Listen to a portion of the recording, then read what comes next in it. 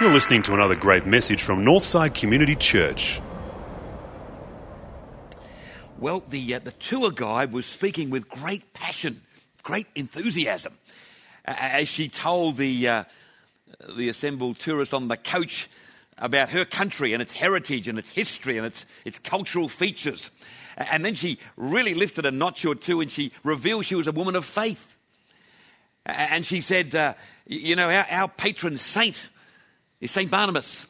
And then she went to give all the different references to Barnabas and his influence in her nation in the early days. Of course, Bev and I were on the island of Cyprus because Barnabas, the guy who figures along with Paul in these passages from Acts and certainly in Acts chapter 13, he was born in Cyprus. It says it in the Bible.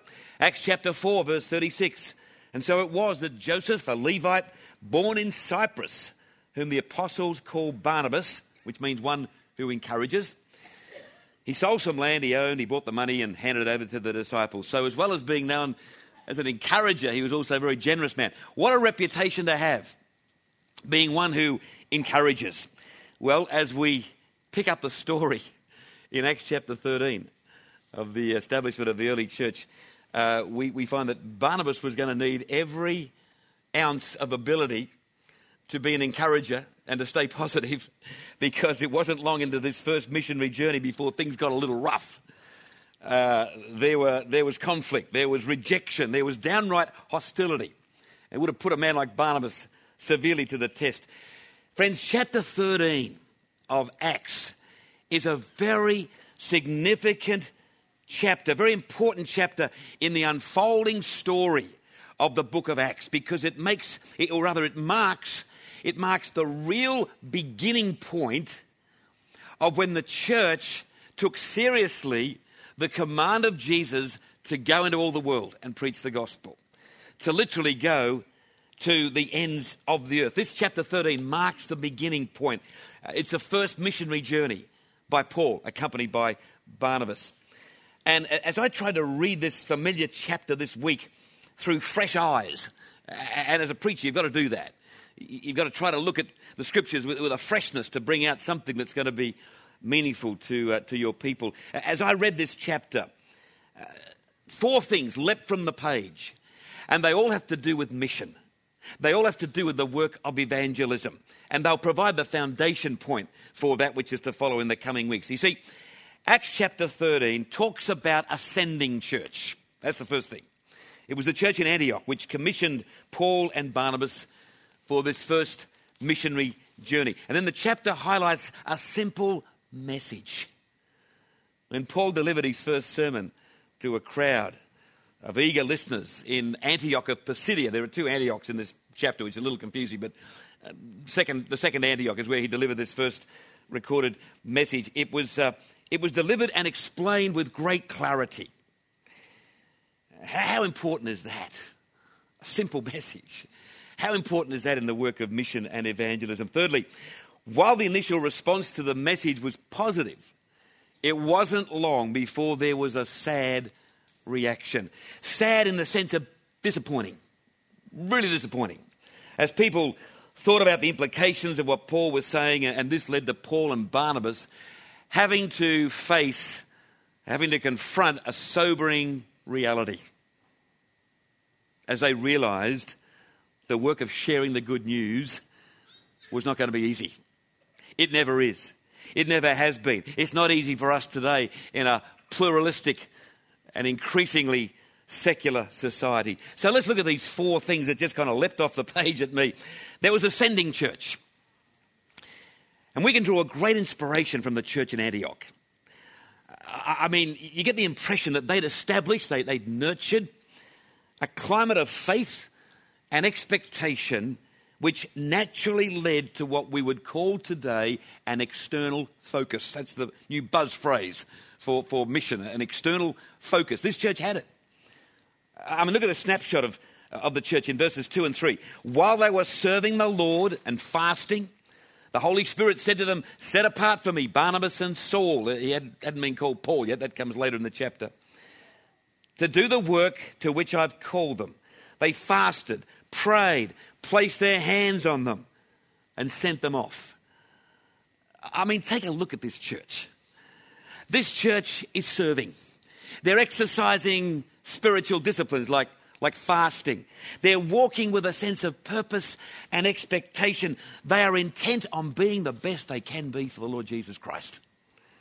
Above all else, they're looking for ways to be a blessing to others, to reach out and to touch people with the gospel. Hence the commissioning of Paul and Barnabas.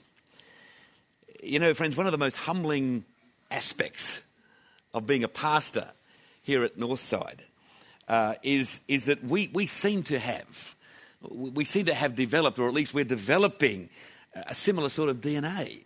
And it's very humbling. We've managed to inspire, to encourage, to enthuse people to be externally focused in their service and their ministry for Christ. We can probably trace it back to the very beginnings of this church, 28 years ago on this site, where not long into the history of the church, we established, in conjunction with our denomination, we established what was called the Palmer Peace House.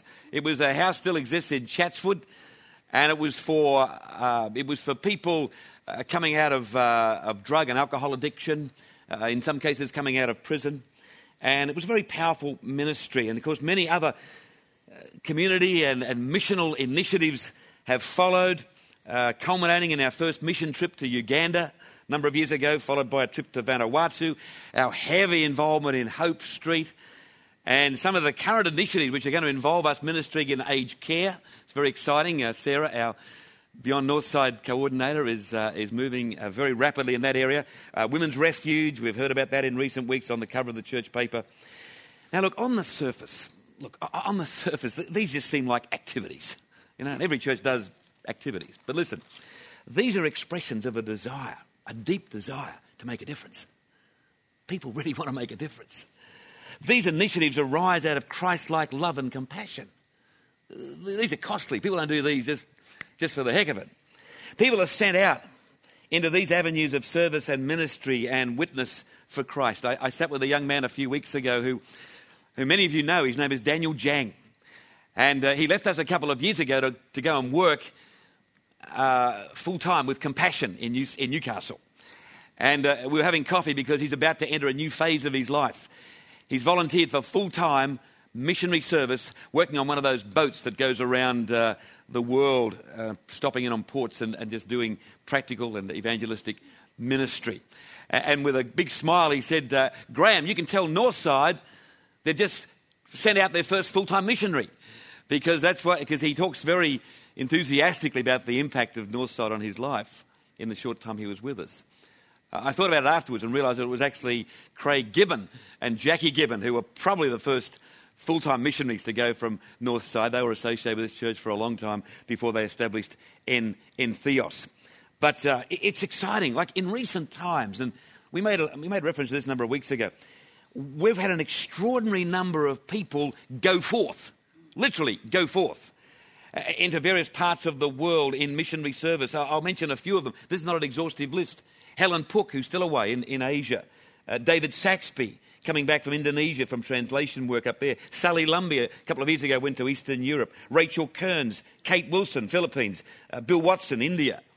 David and Helen Solomon over in Western Australia now, of course. And others are about to go, like Sarah Anderson, our Beyond Northside coordinator, preparing to take a small group to Madagascar later in the year as preparation for our next overseas field trip as a church. And of course, the army of people involved in Hope Street. The church at Antioch was a sending church. And it's a humbling realisation to think that increasingly, the way God is moving, we're becoming a church that sends, or at least that inspires people to go. It's the kind of climate DNA we're seeking to develop. The second thing is this. There was a simple message, and it's just absolutely so prominent in Acts chapter 13. The missionary journey had been going for a while, and they passed through a couple of centres where Paul got up to preach, but his first recorded sermon on the trip is here in Acts 13. It's verses 16 to 41, so it's a fairly long sermon. Look at the centrepiece of his message. Here's the heart of it. It's verses 32 and 33. Look at this. We are here, he said, to bring the good news to you. What God promised our ancestors he would do, he has now done for us by raising Jesus to life. Look at the key words, good news. God promised. He has done, raising Jesus to life. Here's a question.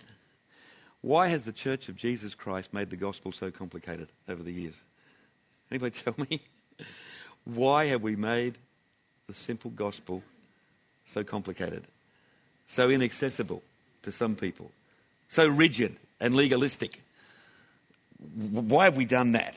How has that happened? The message we have to share with the world is essentially a very simple message. It talks of a creator God who wants to have a relationship with his creation.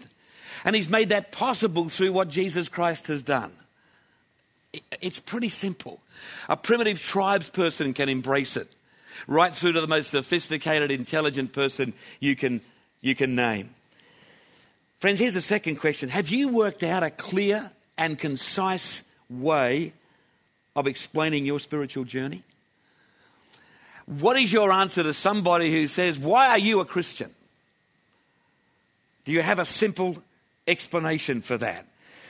Look, I believe the days are coming, and I think they're right here with us now in many ways, when increasingly the pressure will be on us as individual Christians to give an account of the hope that lies within us, because the opportunities people are taking to hear the message in other settings like church, they seem to be going down. So increasingly it's going to be up to people like you and me in the ordinary settings of life to explain the difference this Jesus makes. Someone has said, we are the only sermon people ever hear, or some people ever hear. I think that's true. That is, I mean, in many cases, we are the only sermon some people will see and hear. And the simplicity and the clarity of Paul's message was such that the congregation in this synagogue in Antioch Pisidia, where he preached, they invited him to come back on the second week. They said, hey, what are you doing next Saturday? Forget the footy, forget anything else you're going to do. Come along, preach again. We'd love you to share more about this Jesus. And by then the whole town had heard about the presence of Paul and Barnabas in their town, and they rolled up in huge numbers, overwhelming numbers. It's in the reading that Anne brought to us. It was totally unexpected. Now bear in mind that the Jewish faith in this township would have been a minority faith. In fact, this synagogue may well have been the only synagogue in that region, may well have been. And so they were just overwhelmed by the response. Now guys, here's the thing. The opportunity for people, non-Jewish people, Gentile people, the opportunity for people outside the Jewish faith to receive Jesus prompted a sad reaction.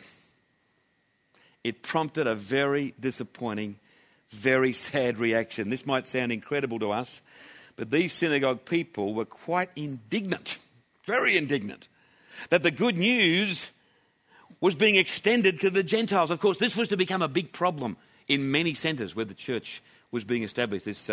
This conflict between the old ways and the new ways. It was going to be a big problem for Paul in all of his missionary journeys. And look at the reference here. It's very sad.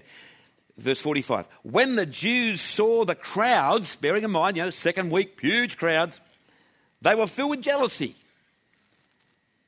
And they disputed what Paul was saying. And they insulted him. What do they say? A week is a long time in politics? Well, a week's a long time in ministry. Talk about a turnaround, First week, oh, Paul, wonderful stuff, mate. Please come back. Next week, hello, who are all these? Hang on, this is not what we had in mind. Who are all these people? These are the people of the city we normally don't have anything to do with. What are they doing here? People, even the people of God, will do strange things when they see grace being extended to people whom they think are unworthy. There's a really humorous example of this in the book of Jonah. Remember Jonah in the Old Testament? He escapes from his first call to go to Nineveh, and the whole story with the fish and so on. And then he finally agrees to go and preach to Nineveh. And the people miraculously turn, they repent, the whole city is saved. What's Jonah's response? Yeah, I thought you'd do that. Yeah, that's very typical of you, God. People give a little bit of repentance and you just forgive the whole thing. Gee, I thought that would happen. What's been the point of this whole exercise? I mean, no sense of joy and, oh, thank you, God. He's quite indignant. And of course, that's what the parable of the workers in the vineyard is all about, recorded in Matthew 20. The guys who do the last shift of the day get paid exactly the same amount as the guys who started at the beginning of the day. And there's outrage. How could this be? And the point of that parable, very simply, is that's God's grace. That's his prerogative. He can do with his love and his acceptance and his forgiveness whatever he wants to do. That's how he operates. Someone has said there are very few things more repugnant than the grace of God, because from a human perspective, often it just doesn't make sense. I've heard people over the years speak rather cynically about someone who comes to Christ in prison. Oh, how convenient is that? That'll go down well with the parole board. You know, and I actually conducted a wedding a number of years ago for a man who'd served nearly 2 decades for poisoning his wife. And he had come to Christ in prison, and a more godly man you would be most unlikely to ever meet, and he's still going on with the Lord. And I had recent contact indirectly with him just a few months ago. Guys, let's face it, when a sending church is captured by the strong desire to share God's grace, there might be people who are upset about who comes to the party. That's a sad reality. Now, look here, praise God, I don't see any evidence of that here at Northside. I really don't. But we've got to stay vigilant. We've got to stay vigilant. Because when a church starts to become introspective and a little bit exclusivist in who's in and who's out, when they lose their external focus, that's a sure sign of a slow and painful death. But there's a fourth and final aspect of this passage. It has to do with Paul and Barnabas painfully coming face to face with a sobering reality. And this highlights the hardest aspect of any missional enterprise, any missional endeavour. It's the thing we must all acknowledge. More than that, we must all learn to accept it. I'm talking about rejection. Verses 50 and 51, look at this. These Jewish militants, they started a persecution against Paul and Barnabas. They threw them out of the region. The apostles shook the dust off their feet. A bit like throwing the shoe in the Middle East, kind of a sign of great disapproval. They shook the dust off their feet and went on to Iconium. What does this highlight? Friends, it highlights that people have a choice as to whether they accept the gospel or not. It's a choice, and we are not responsible for that choice. They are. That's what this is saying. This is the shaking of the... Now, we mustn't read too much into this shaking the dust. This is not writing these people off. Oh, we're never going to have anything to do with you ever again. No, it was just a sign that, look, we're not responsible. You've rejected, but we're not responsible. And look, that's the reality. That is the reality. So Acts 13, it's a very significant chapter. Get into it this week. It's a very significant chapter in the spread of the gospel to the ends of the earth. For us today, it highlights the need to send. Not just to specific ministries and missional enterprises, as I've outlined. We all get sent. In about 15 minutes, we're all going to get sent. We're all going to be sent out into our world, into our areas of influence. We're a sending church. This is not what it's all about. This is a meeting. This is a gathering. This is an inspirational, motivational, hopefully, experience. But we are a sending church. You will take the church. You are the church. You will go into your world this week. You are the church. Keep it simple. Keep your message simple. Work on ways of share. And somebody says, well, nobody ever asked me why I'm a Christian. That's probably because you're not praying for anybody to ask you why you're a Christian. In my experience, that's one prayer that God will always answer. Lord, take me to opportunities where I'll have a chance to share my faith. Don't pray that prayer unless you're really fair income, because he will open up heaps of opportunities where people will ask the question in one form or another. So what is it about you? What is different about why? You mentioned church. Why are you a Christian? What is it about you? You better have a better answer than, give my pastor a ring. He'll explain it. No. He'll tell that person to ring you and get you to explain it. Never become so bound up with self-preservation. This is the other message, that we lose our external focus. That's what happened to the Jewish people. Self-preservation. Oh, who are these? No, it's got to be whosoever will. That's a mark of a healthy church. It certainly points out the ongoing reality that people will make their own choices, and they are responsible for those choices. Some of you got loved ones and partners and husbands and wives that you've been praying for years. I want to urge you to continue to pray for them. Continue to pray for those unsaved friends and relatives.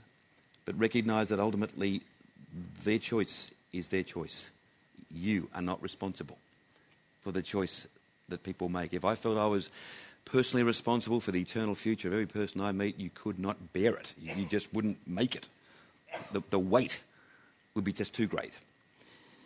Best of all, chapter 13, it's got a beautiful final little message for us. Best of all, it tells us that in the work of mission and evangelism, God has the last word. I really like that. God has the last word, because in the midst of all this rejection and getting tossed out of the region, there's two little verses, 48 and 49. Have a listen to this, 48 and 49. Check it out. When the Gentiles heard this, the message, they were glad and praised the Lord's message. And those who'd been chosen for eternal life became believers. The word of the Lord spread in that region. This is the region that tossed them out. The word spread. God had the final word. Yes, there was rejection. Yes, there was hardship. And isn't that the case in ministry? That ultimately God has the final word. I'm so encouraged by that. I'm so relieved by that. In my experience of ministry, it's as tough to do ministry today in many ways than it's ever been. The forces of secularism and humanism, and in their own way multiculturalism, are really... You know, I watched a program on television yesterday in Melbourne. I was down seeing my mother.